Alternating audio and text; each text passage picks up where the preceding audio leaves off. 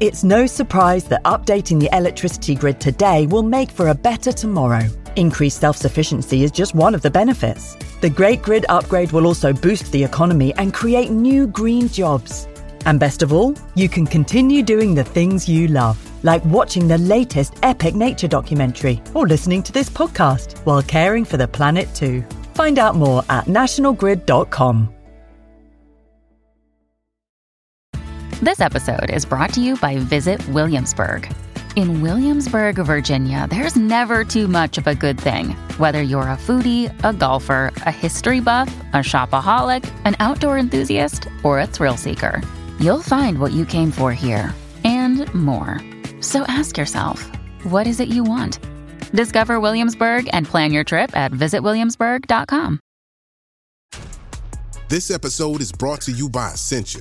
A better you starts with better hydration. Essentia is on a mission to inspire people to do what matters most. Their proprietary ionization process transforms water from any source into ionized alkaline water, providing water that's 99.9% pure with a pH of 9.5 or higher. Essentia Overachieving H2O, the #1 ionized alkaline water. Shop now. It's only a kick, a jump, a block. It's only a serve. It's only a tackle, a run.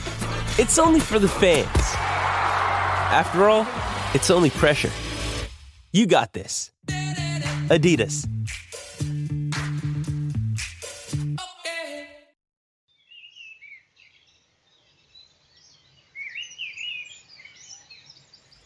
Hello, and welcome to the BBC Countryfile magazine podcast, the podcast that takes you on thrilling and unusual adventures into the British countryside.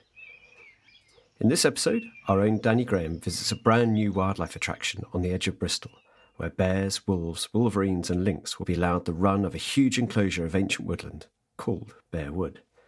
Created by the Wild Place Project on land owned by Bristol Zoo, the plan is to take visitors on a journey into a lost world when these species once thrived in the wild in Britain. Just before the first animals arrived on site, Danny met with Rebecca Cole and Will Walker from the Wild Place Project, and they explored the raised walkways that take you above the animals roaming in the woodland below and discovered how the site was created and what we can all expect to see there. Hi Will and Rebecca. So can you explain a little bit about where we are now? So we've just come through what will be the time chamber, the beginning part of the exhibit. We are within ancient woodland and we've taken our guests back in time to show them animals that used to live in the woodland and to tell them about what lives here now and the importance of this habitat. So when you say back in time, how far back are we talking? We're going back to 8000 BC, so when we had wolverine native in the UK, and that's one of the exhibit animals that you meet first in the experience. Okay, and so this is the ancient woodland that we're walking through at the moment. It is, yeah. What does that mean? So this means really since the beginning of when we started to create maps, this has been continually wooded. So there's always been woodland here of some kind. So this is classed as ancient woodland and we're very lucky to have about 20 acres of it on site at Wild Place. Great. Do you know much about the trees, species in here? I know a lot more about trees than I used to. Yeah. We've got a lot of ash trees. Quite a few oak trees, hazel, beech, larch. I think that might cover the majority of them, although I'm sure the landscape team will tell me differently. And this is very much what it would have looked like across Britain then? Woodlands like this would have covered about 75% of the UK 10,000 years ago. So that's kind of the message that we want to get across, is how much woodland there was and how much of this habitat there was for these species. Well, can you talk about a few of the animals that are going to be in the enclosure when it opens? Yeah, so all the animals that we've brought into this exhibit are animals that used to live in woods just like this across the UK. So we have the wolverine. So this is why we've gone all the way back to 8000 BC, because wolverine were the first of the animals that we're bringing into here to disappear, and that was sort of the time that they sort of disappeared. But yeah, wolverine, European lynx, European brown bear, and the wolves as well, which we already have on site here, but we'll be bringing into this exhibit to share a space with the brown bears. How does that actually work, bringing them in and integrating them together? Are they going to be integrated together or are they going to be separated?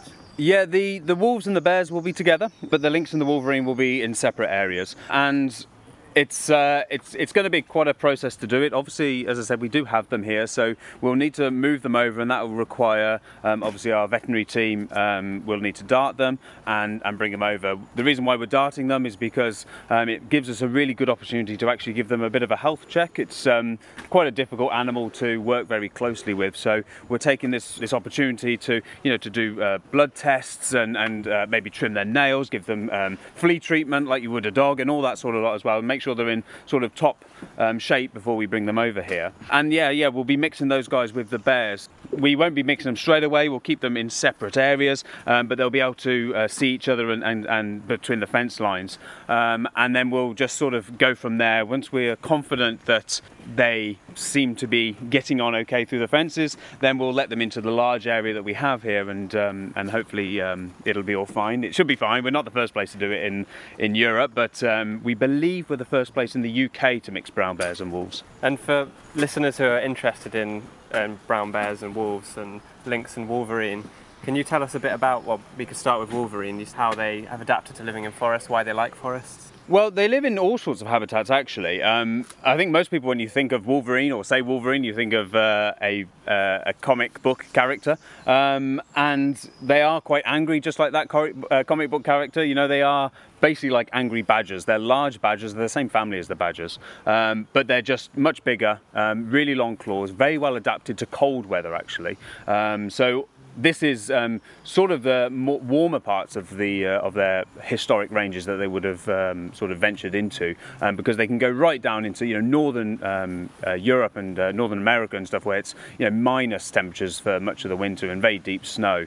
But they're really well adapted. They're very well good climbers, so they've got big, sharp, long claws on them. They can climb up trees. They stash their food up in trees, and we'll let them do that in our exhibits here. Very powerful claws for digging as well, so they're able to dig through either snow or dig into the ground, dig out rabbits and stuff like that of burrows and things. So, and then obviously a nice big thick coat as well to keep them nice and warm. This exhibit that we're building for them is very natural for them, so we don't need to build them large animal houses or anything like that. We've built them small nest boxes, but we also expect them to basically dig their own nests and dens, and hopefully they'll have young just as they would in the wild, just in a nest box somewhere. So we're, as Rebecca said, really lucky that we've got this woodland, this habitat, this perfect habitat to the animals on our in our site, and it means that we can do quite minimal stuff to them, but actually give them everything that they need. So very lucky with that. We've just been walking along the wooden walkway. It's quite an amazing structure. Mm-hmm. How have you gone about building it? With great difficulty. So the wooden walkway is over 700 metres long, and in places it's coming up to 6 metres high. So the majority of it is raised. It's been a really difficult construction, and all of these big poles and beams to make this have been carried in by hand by the people that have been building it down completed sections of walkway. It's a really challenging environment. So the slope in here means that, like I say, some sections are 6 metres above the ground, some are at ground level. It's difficult to get about in, but what makes that very difficult to build also makes it a really good and interesting exhibit to look at as well. So it's been difficult to build, but also that makes it really good. So at the end of the day, we've done pretty well. Yeah, I mean, there's some amazing views from here as well. Yes, yeah. And this is an awful day. And it's so an awful you can day, see yeah. well into Wales from here on a good day. Yeah. That's the very highest part of the walkway. You get excellent views. Yeah.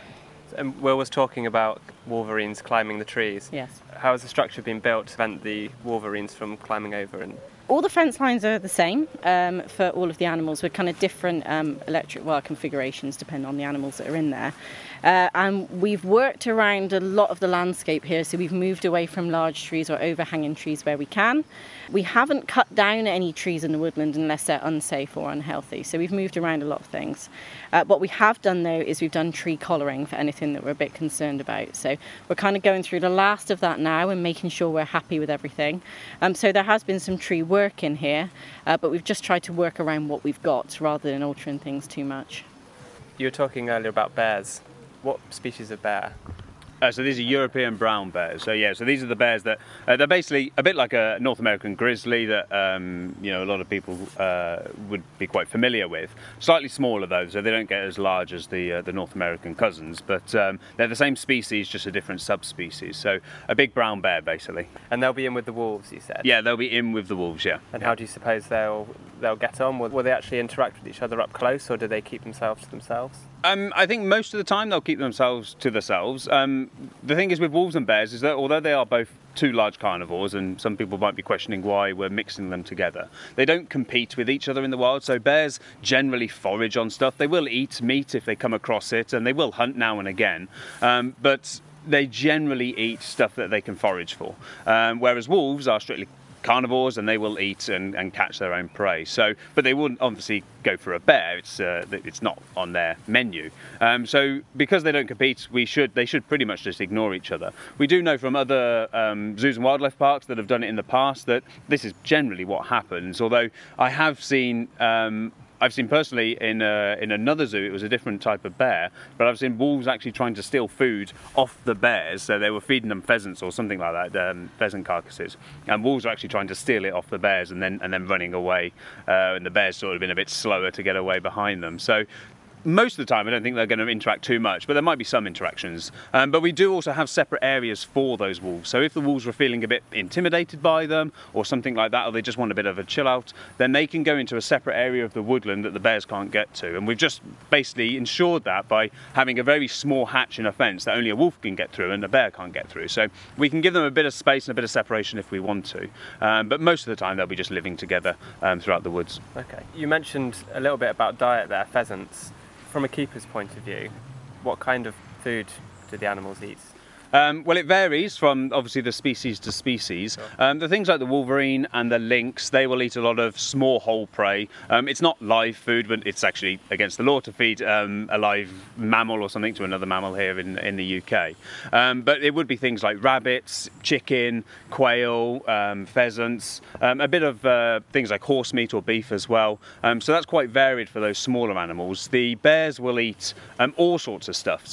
And it's really seasonal as well. So we change the diets throughout the year to mimic what it would be in the wild. So, in the springtime, there'd be a lot more sort of greeny, leafy items. There wouldn't be a lot of high, rich fat things. But then as it goes through the year, when berries and seeds and nuts would naturally come out, we start introducing that into their diet. And then towards the autumn, then we give them a lot more fatty items, a lot more fatty meat and stuff. And that's to build weights up, because obviously during the winter months, their diet naturally decreases, their hunger decreases, and they will lose a lot of weight in the winter. So it's very seasonal for the bears. But they will get fish as well, and meat, but fruits, berries and all sorts of stuff. And the wolves are generally just carnivores, so they'll eat either carcasses, so either horse or beef or stuff like that, mainly for those guys.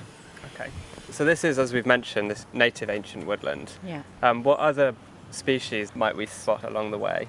We've got a lot of different bird species here, and we have, I think, 14 different species of bat will come and forage in this woodland, which is really impressive. We have a native species team at the zoo, and they do transects every week, and they go around looking for different species and invertebrates and everything that they can find within the woodland. And we pick that up here with the interpretation that we've got. So although we've got these species to come and look at, we've got bears, wolves, lynx and wolverine, in terms of interpretation, we're speaking just as much about everything else that naturally occurs within this woodland, and that we have been seeing all throughout. Before we started the build, since we've been building, there's been plenty of activity here, and that will continue as well. It'd be really interesting to see how this environment changes and how the species react to seeing some of the bigger animals coming back in again. Yeah, great. And that's a message you want the public to sort of receive as they're walking through. It's not just about the big animals that are being put in here, it's as much about the trees and the forest. Absolutely. So as people come into this exhibit, we say this is a story of woodland. And what we want to do is interpret the trees and the landscape as living things and not just as kind of static landscape features. So there's plenty of interpretation around the makeup of a tree, how trees talk to each other, how they grow in an environment like this, and all the life that trees support and how important that they are. And really we want people to go away from this exhibit thinking they did not know something about woodland, and now they do, and to think of their kind of this native habitat is something that they, need to feel proud of and kind of supportive of. I mean, I've learned so much more about woodland since I started on this project, and it makes you look at things in a different way. You pick up different things and tracks within the woodland. We've mentioned native ancient woodland, and just woodland in general in British Isles. Yeah. How is it looking at the moment for woodland? We got more of it now than we did 5 years ago.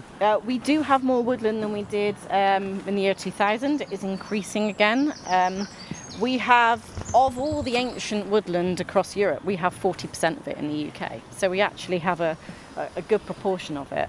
And yeah, woodland in general is increasing. I mean, there's a lot of kind of plantations that account for that. But ancient woodland is now protected. So we just want to get the message across within the exhibit of the importance of this as a habitat, to make people think that it is worth protecting, and that conservation isn't something that happens thousands of miles away, but actually it happens right here at home as well. And just a quick note on some of the animals that are coming into the exhibit here. Some of these animals have been mentioned in reintroduction programs. Is it a good idea to reintroduce animals such as wolves and lynx? Yeah, I mean, personally, I would love to see wolves and lynx and bears and stuff like that back roaming the British countryside. There's so much work to be done for that to happen, and it's obviously a very controversial thing because we in the UK are just not used to living with large carnivores naturally and making their own way back across. That bears and wolves and lynx and all these species are actually increasing in Europe and spreading back to areas where they used to live but had been wiped out. And we now have wolves back in places like Holland and Portugal, and they've been seen there and they're breeding there for the first time in hundreds or thousands of years. So they're naturally making their way back across Europe. Of course, they never can do that within the UK because we're separate by the channel, so they can never come here by themselves. And yes, there has been loads of talk about it, but I think there would have to be, it's going to take a lot of work if we ever thought and really were serious about this happening. And it would have to change a lot of people's attitudes, because a lot of people are scared of these animals, or they're scared of losing stock if they're farmers and stuff, which would happen. It would definitely happen. A pack of wolves roaming around the British countryside, if it comes across a field full of sheep, it would be crazy not to try and take them. So there would have to be lots of measures put in place if that did happen. But as I said, personally, I would love to see it, but I think we're a long way off that yet. Especially bears. Especially bears, yeah. I mean, a wolf or a lynx is one thing. It's not going to attack someone. These animals do not attack people in the wild. It's really, really, really rare that ever happens. And certainly even in captivity, we, as animal keepers, quite regularly we working in enclosures with wolves or with lynx without any issues. But yeah, bears, complete different kettle of fish. They can kill you and will kill you if the opportunity was there. Rebecca, we're sort of slaloming downhill. What's this section of the exhibit that we're coming through now? So we've just gone through the kind of lowest point of the exhibit. The exhibit is fully accessible, so it has two really large sweeps at either end to allow guests to kind of drop 7 meters from top to the bottom. So this area here opens up as what we call our kind of central viewing area. It's where we think people will spend the most time, and it's got really some of our best views into some of the paddocks here. So we can see from here the shared bear and wolf exhibit, and we can also look uphill towards the lynx as well. So from this point there's a lot for people to see, and if they can't necessarily see the animals at that time, we've also got lots of interpretation up here. So we've got a big piece called the woodland calendar, and the woodland calendar just tries to show how much stuff is happening at any one time within the woodland. What we're really trying to do is look at the changes that occur seasonally here. The environment is so dynamic and it changes so frequently that we wanted to interpret that. So a lot of our interpretation switches out seasonally so people can spot different things. We're also going to have rangers based here as well, and they will speak to people about the exhibit animals, help them find them, and then also point out what our native species are doing as well. Just so you know, that's not a tree being cut down at the moment. No. As far as I can tell. There is not. No. It is a chainsaw. It is a chainsaw, yeah. But yeah, we're not taking any trees down there. I think they're just doing a bit of work on, there's a few bits where it's just dead wood on the trees, and of course we don't want them falling onto either the fences or the walkways. And then actually we've got tree surgeons behind us as well here, which are busy putting a collar on one of the trees to stop the lynx getting up this tree and actually jumping down onto the walkway here. So we do have tree surgeons in at the moment, yeah. Yeah, and we're really right in the canopies now. If you're looking out over this section here, yeah, it's quite amazing. It feels like you're really up in the canopies. Yeah, it's great because you get the experience low on the ground in places, and then at other times you are walking right through the top sections of a tree. So it gives you a really unique kind of view into woodland that you otherwise wouldn't get. And I think that's really special because it is completely accessible, and it allows everybody to get into woodland and experience it, which I think is really special and really unique for us here. Yeah, I totally agree. I think that's a good point to end on. Yeah, we're busy now for this next few days. Final preparations before the animals arrive, really. And of course, we've got animals arriving tomorrow, and then animals arriving on Friday, and then animals arriving next Thursday, and Wednesday, and then potentially moving the wolves next Thursday. So there's a lot going on this next week. So, not at all stressed. No, not at all, no. Not at all. Still panic. friends today. Yes. and the aim is end of July for opening to the public. Absolutely, can't wait. Great. Yeah. Well, good luck with it all. It looks amazing. Thank you. And we should leave the builders to it. Thank you. All right. So, if you want to see bears, wolves and other large native mammals that have long been extinct in the wild in Britain, why not take a look for yourself? You can find all the details at www.wildplace.org.uk. And a big thanks to the Wild Place Project for giving us access to the site, and to Danny for asking the big questions. Let us know what you think about this subject and any other podcasts by emailing me, Fergus Collins, I'm the editor, at editor@countryfile.com. And don't forget to check out our website, countryfile.com, for everything you need to know about the British countryside, whether you're planning a walk or want to find out what career John Craven would have chosen if he hadn't been a TV presenter. For now, I hope you enjoyed this podcast, and it's goodbye from me and the team at BBC Countryfile magazine.